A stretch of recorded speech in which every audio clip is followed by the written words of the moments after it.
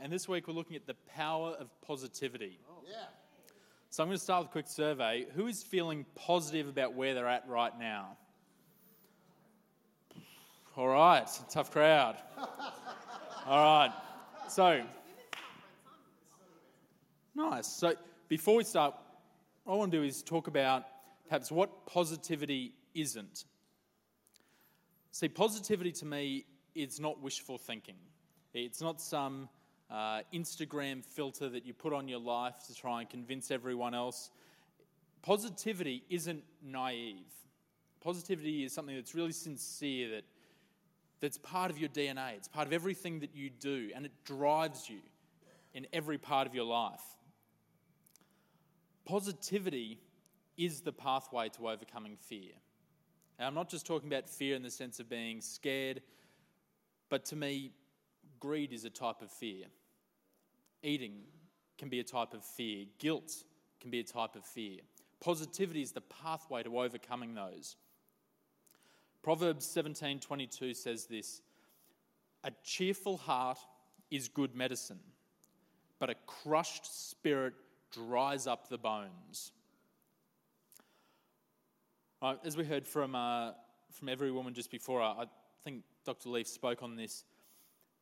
Professor Michael Shear was a psychologist in 1985, and he released a landmark study which showed the effect of optimism and pessimism on the human body.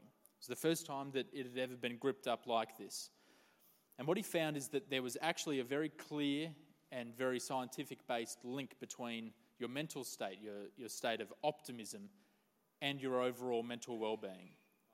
So that it manifested through lower levels and lower frequency of depression, through less anxiety, less distress, and a lot of people knew that. Okay, I mean, it sounds logical when you talk about it now, but the part that was groundbreaking is, as he went through this study and started to take his sample groups and questionnaires and filter it through, is that he actually found that optimism had a physical effect as well. It drove less susceptibility to viruses, to colds and flus.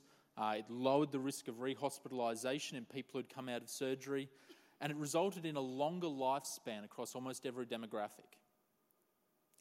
Now, I raise this because this year is actually a milestone. That research has now been cited over 3,000 times in other scientific papers. That makes it one of the top 5 scientific journals of all time.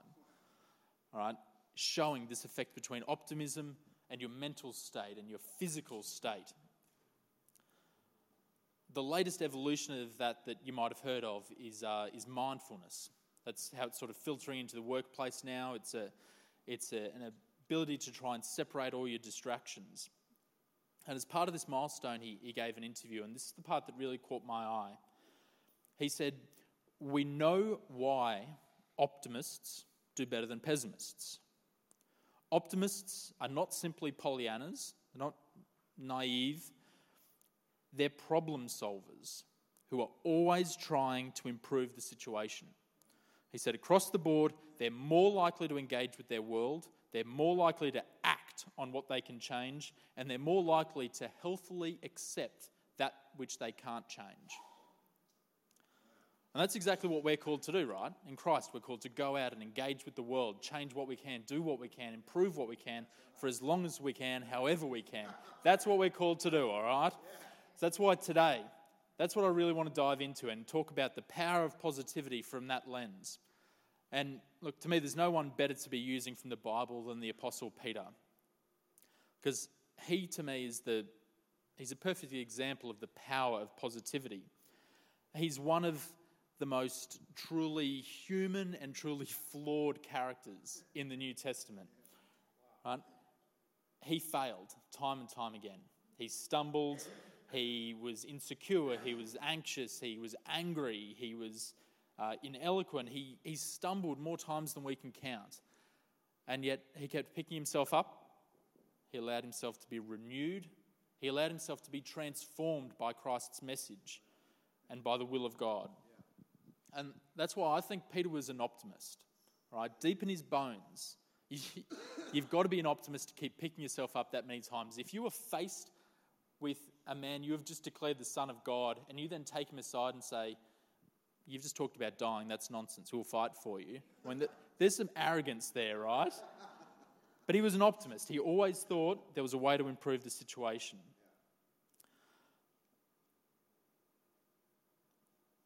Peter was at the time, he was a student, he'd go and listen to John the Baptist preach. I mean, John the Baptist was the most famous preacher that had travelled through Israel for hundreds of years.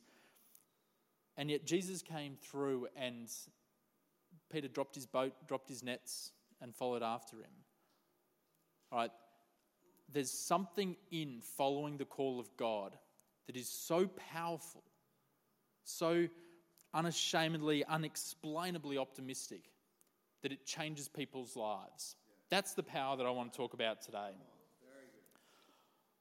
And I think there's three things that Peter had, that Peter did, that really allowed him to unlock it. I think as you look through his story, through the Gospels, through Acts, through his letters, it was only when these three things came together that he truly unlocked his power, that he truly did the miraculous. Those three things that I want to talk about today, one is focus, two, trust, and three is action. They're the three things that are going to help Peter, that are going to help you unlock the power of a Christ-filled positivity. So number one, focus. One of the more famous stories or miracles of Jesus was him walking on water, and it was in Matthew chapter 14, starting at verse 23. Just for context, Jesus has just fed the 5,000, all right? He's had the apostles moving through, feeding them. I mean, they've been dinner hosts to thousands of people, and Jesus says, right, no time to go and dwell, no time to rest. We're off to the other side of Sea of Galilee. We need to go and get back on with this. So Matthew 14 says this, immediately he made the disciples get into the boat and go before him to the other side while he dismissed the crowds. After he'd dismissed the crowds, he went up on the mountain by himself to pray. And when evening came, he was there alone. But the boat, this is where Peter and the other disciples were, was by this time a long way from the land, beaten by the waves, for the wind was against them. And in the fourth watch of the night, he came to them, walking on the sea. When the disciples saw him walking on the sea, they were terrified and said, it's a ghost. But immediately Jesus said to them, take heart, it is I, do not be afraid. And this is the power of positivity here. And Peter answered him, Lord, if it is you, command me to come to you on the water. Right? They're out in the middle of a lake. They're in the middle of a storm. They've just seen this apparition appear in front of them. And Peter says, if it's you, you tell me, and I'll step out of this boat right now. And he said, come. So Peter got out of the boat and walked on the water and came to Jesus. But when he saw the wind, he was afraid and began to sink. He cried out, Lord, save me. And Jesus immediately reached out his hand, took hold of him, saying to him, O you of little faith, why did you doubt? So at the start, Peter was impulsive.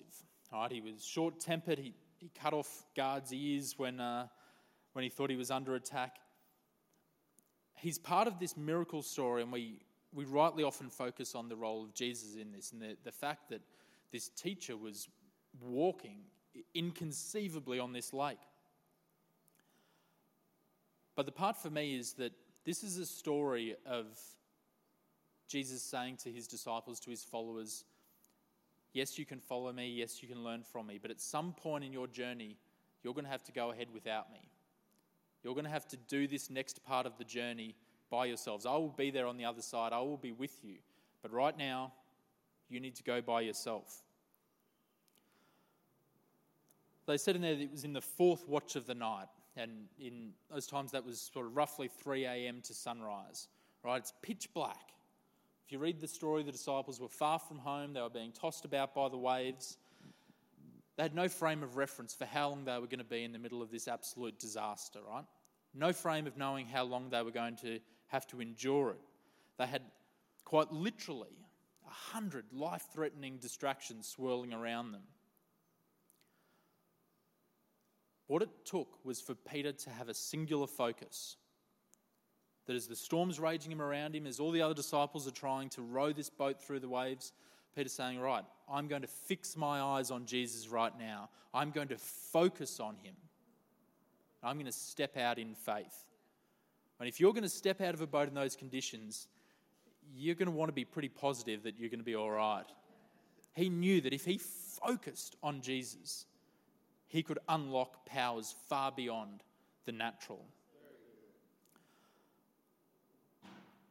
The problem was, as soon as he allowed that focus to waver, as soon as he allowed the other distractions, the daily noise, the storms that were around him to filter into his vision, that's when the doubt started to creep in. That's when the anxiety and the terror really took hold of him. And as soon as he lost that focus, he lost that power. He lost the ability to commit himself to following Jesus. I found that when I talk to people about focus now, it's come to mean that you fixate on an issue for a particular purpose at a particular time. And that's why I raised Professor Shear's work before and the work about mindfulness, because focus in a biblical sense, I think, is much broader. It's a sense of awareness of where you are, why you're there, and what you're there for. All right? We can so often get caught up in these narratives around, well, I'm a Christian, but I'm also a father, I'm also a businessman, I'm also a brother and a son. They aren't mutually exclusive. All right? We don't have to be one or the other and isolate everything else out. I think if we fixate on what God's commandment is, everything else flows from that. So focus is about this awareness of what you're doing here right now. It's about being very deliberate in your actions. You're not reacting, you're not being impulsive, you're not shooting from the hip. You have an idea of who you are and what you're here for. That's what focus means from a biblical sense. And that's what Peter had when he stepped out of that boat. He knew in his heart he wanted to be with Christ. And he stepped out. But as soon as he allowed himself the distractions, that's when the doubt crept in, that's when the fear set in. And that's where he lost it.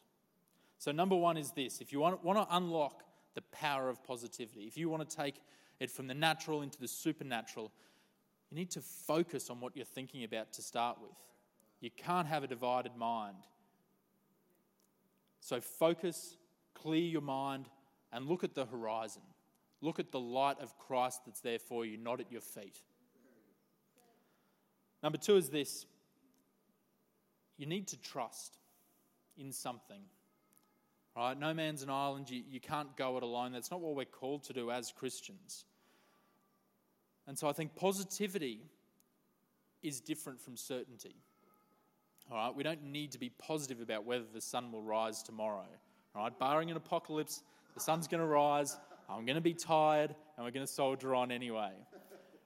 Positivity is built on the trust that even though your road ahead is uncertain, even though you don't quite know how many twists and turns you're going to take, you don't know how many potholes you're going to encounter, it's about there being something that you can rely on, that you know the destination you're heading to. Because you see, well, Peter didn't always show his trust in a consistent way, or, let's be honest, most of the time a rational or sane way. All right, he never lost trust that he was following the Son of God. And he feared many, many things to the point of compromise. But the way he felt shame, the tears that he cried after he denied Christ, he knew he was lying to himself. He knew he'd gone against something that he believed so deeply. That's why I think, again, he is an optimist at heart. He got it wrong on the way a number of times. But a lot of that fear and shame, I think, is because he feared that he had lost that relationship with Christ. And so despite what actually happened, it was because he so valued that relationship.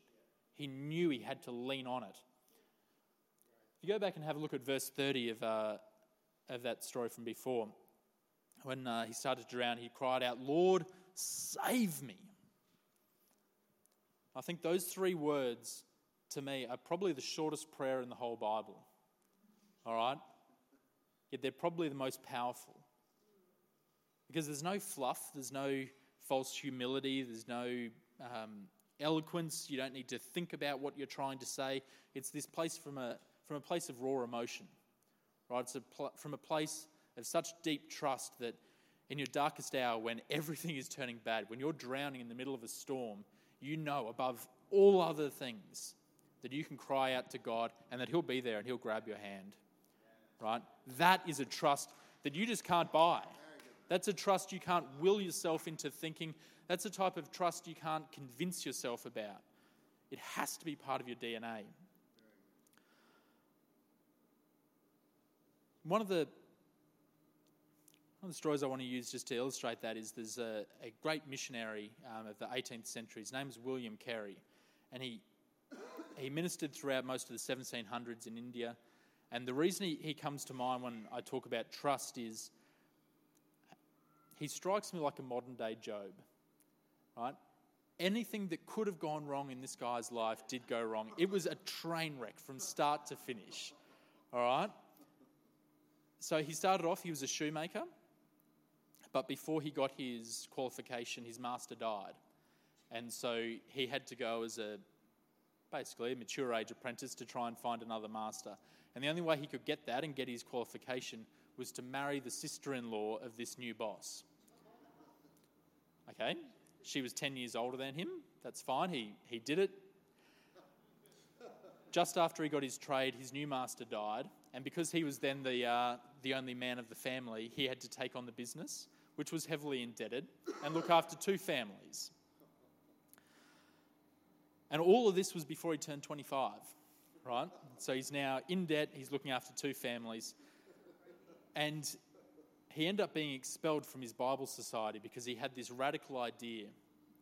As you see, at the time, obviously we're reflecting on the Great Commission to go out to the corners of the earth and make disciples. But the thinking at the time is that was the commandment to the apostles. Right now, all they had to do was continue to live God's word. That commission had stopped. And he said, no, that's nonsense. This endures to the end of time. We're called to go out until everyone has had a chance to know the power and the salvation on offer from Jesus. And so he was expelled. All right? Things are looking pretty bad for him. But over the next 20 years, he was convinced he had to go to India and preach the word of God.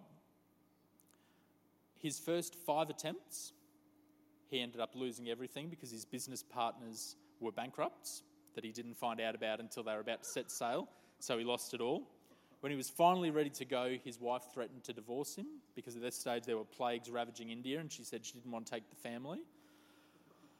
When they finally did get on board the boat and start heading out, it was about a 5-month journey at this stage.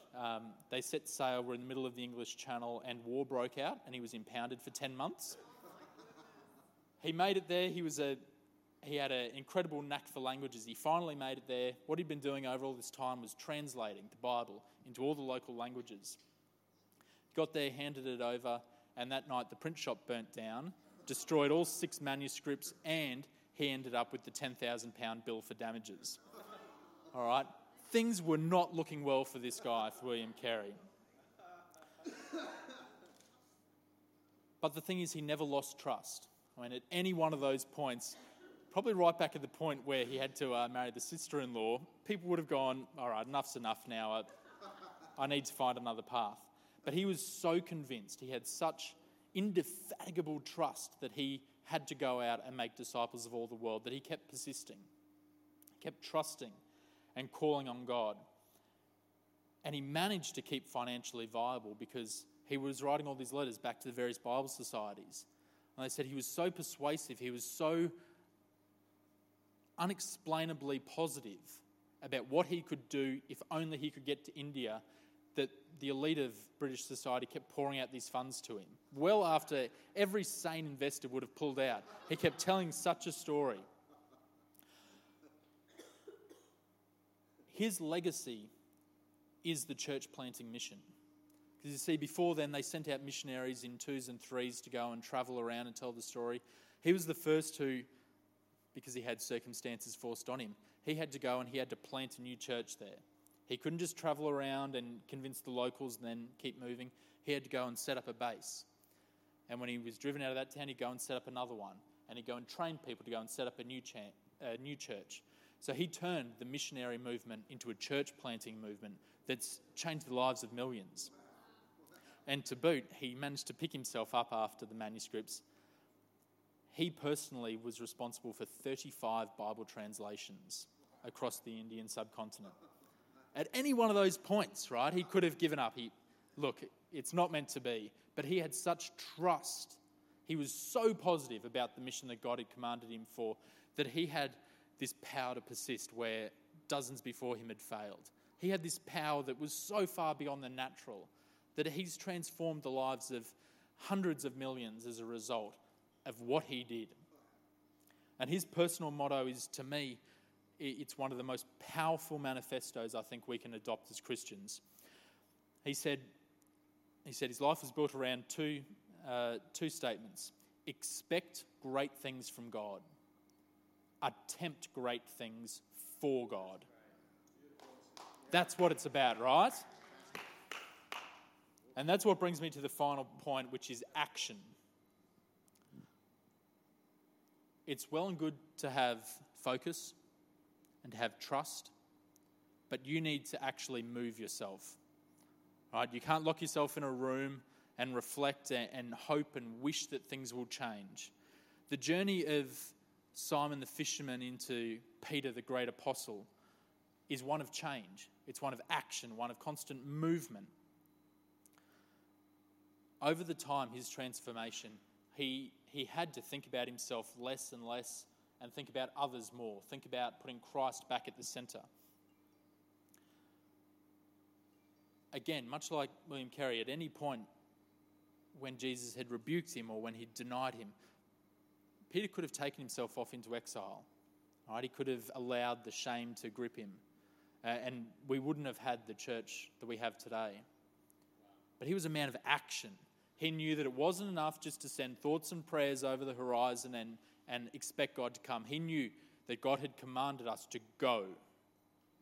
He was a man of action, and that's the final part in unlocking the power of positivity. Right, if he was scared and if he was anxious while Jesus was ministering, if that's what led him to deny, then he had much more excuse for being scared after Jesus was resurrected. All right, I think we don't necessarily focus on it enough, but I mean the idea that Jesus rose again, the idea that he went out and ministered, I mean that undermined the entire Jewish power regime that was operating in the region at the time. That terrified the entire local communities. That there was Jewish civil wars that raged for decades afterwards as a consequence of this. All right, it was a dangerous time to be out there preaching the story of Jesus, holding him up as the Son of God. Not only that, the Roman Empire at this time was led by Emperor Nero. And I don't know if you've read any of the Roman history. Nero was famous for these horrific torture methods. And Christians were one of his favourite groups because he said they were so confident that Jesus was the right course of action that they would remain steadfast right to the end. He took it as a personal challenge to see how he could break them. All right, this is the world Peter was operating in. This is the time when, based on his track record, he would have gone and hid himself in a cave and never showed his face again. And yet he went out there. He went out preaching, teaching all the way up and down the coast. All right, he moved to Rome and started telling the good news. He was imprisoned. It didn't stop him. The action that compelled him is what took his teachings to this supernatural level. Right? To his dying days in torture and prison, he was still writing letters. He was still acting, right? He was still healing. He was still inspiring. He didn't let where he was define what he could do. And it goes back to what I said at the start. Peter did whatever he could for as long as he could, in whatever way he could. And so that's my lesson, or my offer for you today, is that just because you aren't where you think you need to be, doesn't mean you can't do anything. Positivity is not this switch that you flip once and all of a sudden the light comes on and everything happens and you're fine for the rest of your days, right? Positivity is is a daily challenge. It's something that you need to work on. Because the flip side of positivity is cynicism and laziness. These were traits that Peter just couldn't afford to indulge. Not if he wanted to fulfill the commandment. See, there is a world out there crying out right now for your engagement. They're crying out for the hope of Christ. It's no coincidence that the Spirit of the law, that a verse in Micah 6:8, to seek justice and love with mercy and walk humbly with your God, they start with 3 verbs, right? To be a Christian is to be a person of action. It's to be someone who goes out there and tries to positively change the world.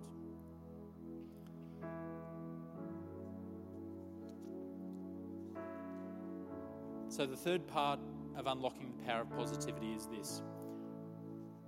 Whatever you do, wherever you are right now, however hard it might seem to be positive, you got to keep moving. Inaction is where doubts and fears start to creep in. Action breeds confidence. It breeds courage. If you want to conquer fear, just as Dr. Leaf said, you can't just sit there and think about it. Go out and get busy. That's what changes lives. 1 Peter 1:7-9 says this, that you are filled with an inexpressible and glorious joy, which brings praise, glory, and honor to Christ when it's revealed. The power of positivity, if you live it out, is that it brings glory, it brings honor to Christ. Positivity literally has the power to rewire your mind, to heal your body. It has the power to turn a shoemaker into a leader of millions. It has the power to turn an insecure, an anxious, and angry, and impulsive fisherman into the rock upon which this church is built. And if it can do that for them, then it can do that for you. And I get positivity is hard, all right? It may feel like you're in the 4th watch right now, that it's dark all around, that there's a storm raging, that you have no frame of reference of how the hell long this is going to last for, and you're in a bad spot. I get that. Being a pessimist is easy. Being cynical, that's even easier. Putting on this mask of naive optimism, this house on sand, that's all too common. As hard as it is, when you leave here today, I want you to make it part of your daily habit, part of your daily routine, to focus on Christ's example, to trust in Christ's promise, and to act on Christ's commandment. All right, if you do those 3 things, you can build them into your daily habit. You will unleash this optimism, the likes of which the world has never seen. You will unleash an optimism and a positivity and a power of Christ that is so powerful that crowds will listen, that strongholds will fall, and that your character will be perfected and will be transformed, and it will be renewed, and it will be prosperous, just like God had intended.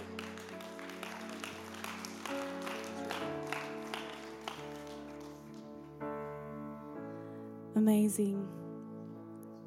So good. How good's that, church? Well, why don't we just pray just as we close? Just close your eyes. Thank you, Lord. Lord, I just pray for every person here, Lord, that you'll help us to focus and to trust in you this week, Lord God. Thank you, Lord, for positivity to be in our lives. In Jesus' name, amen.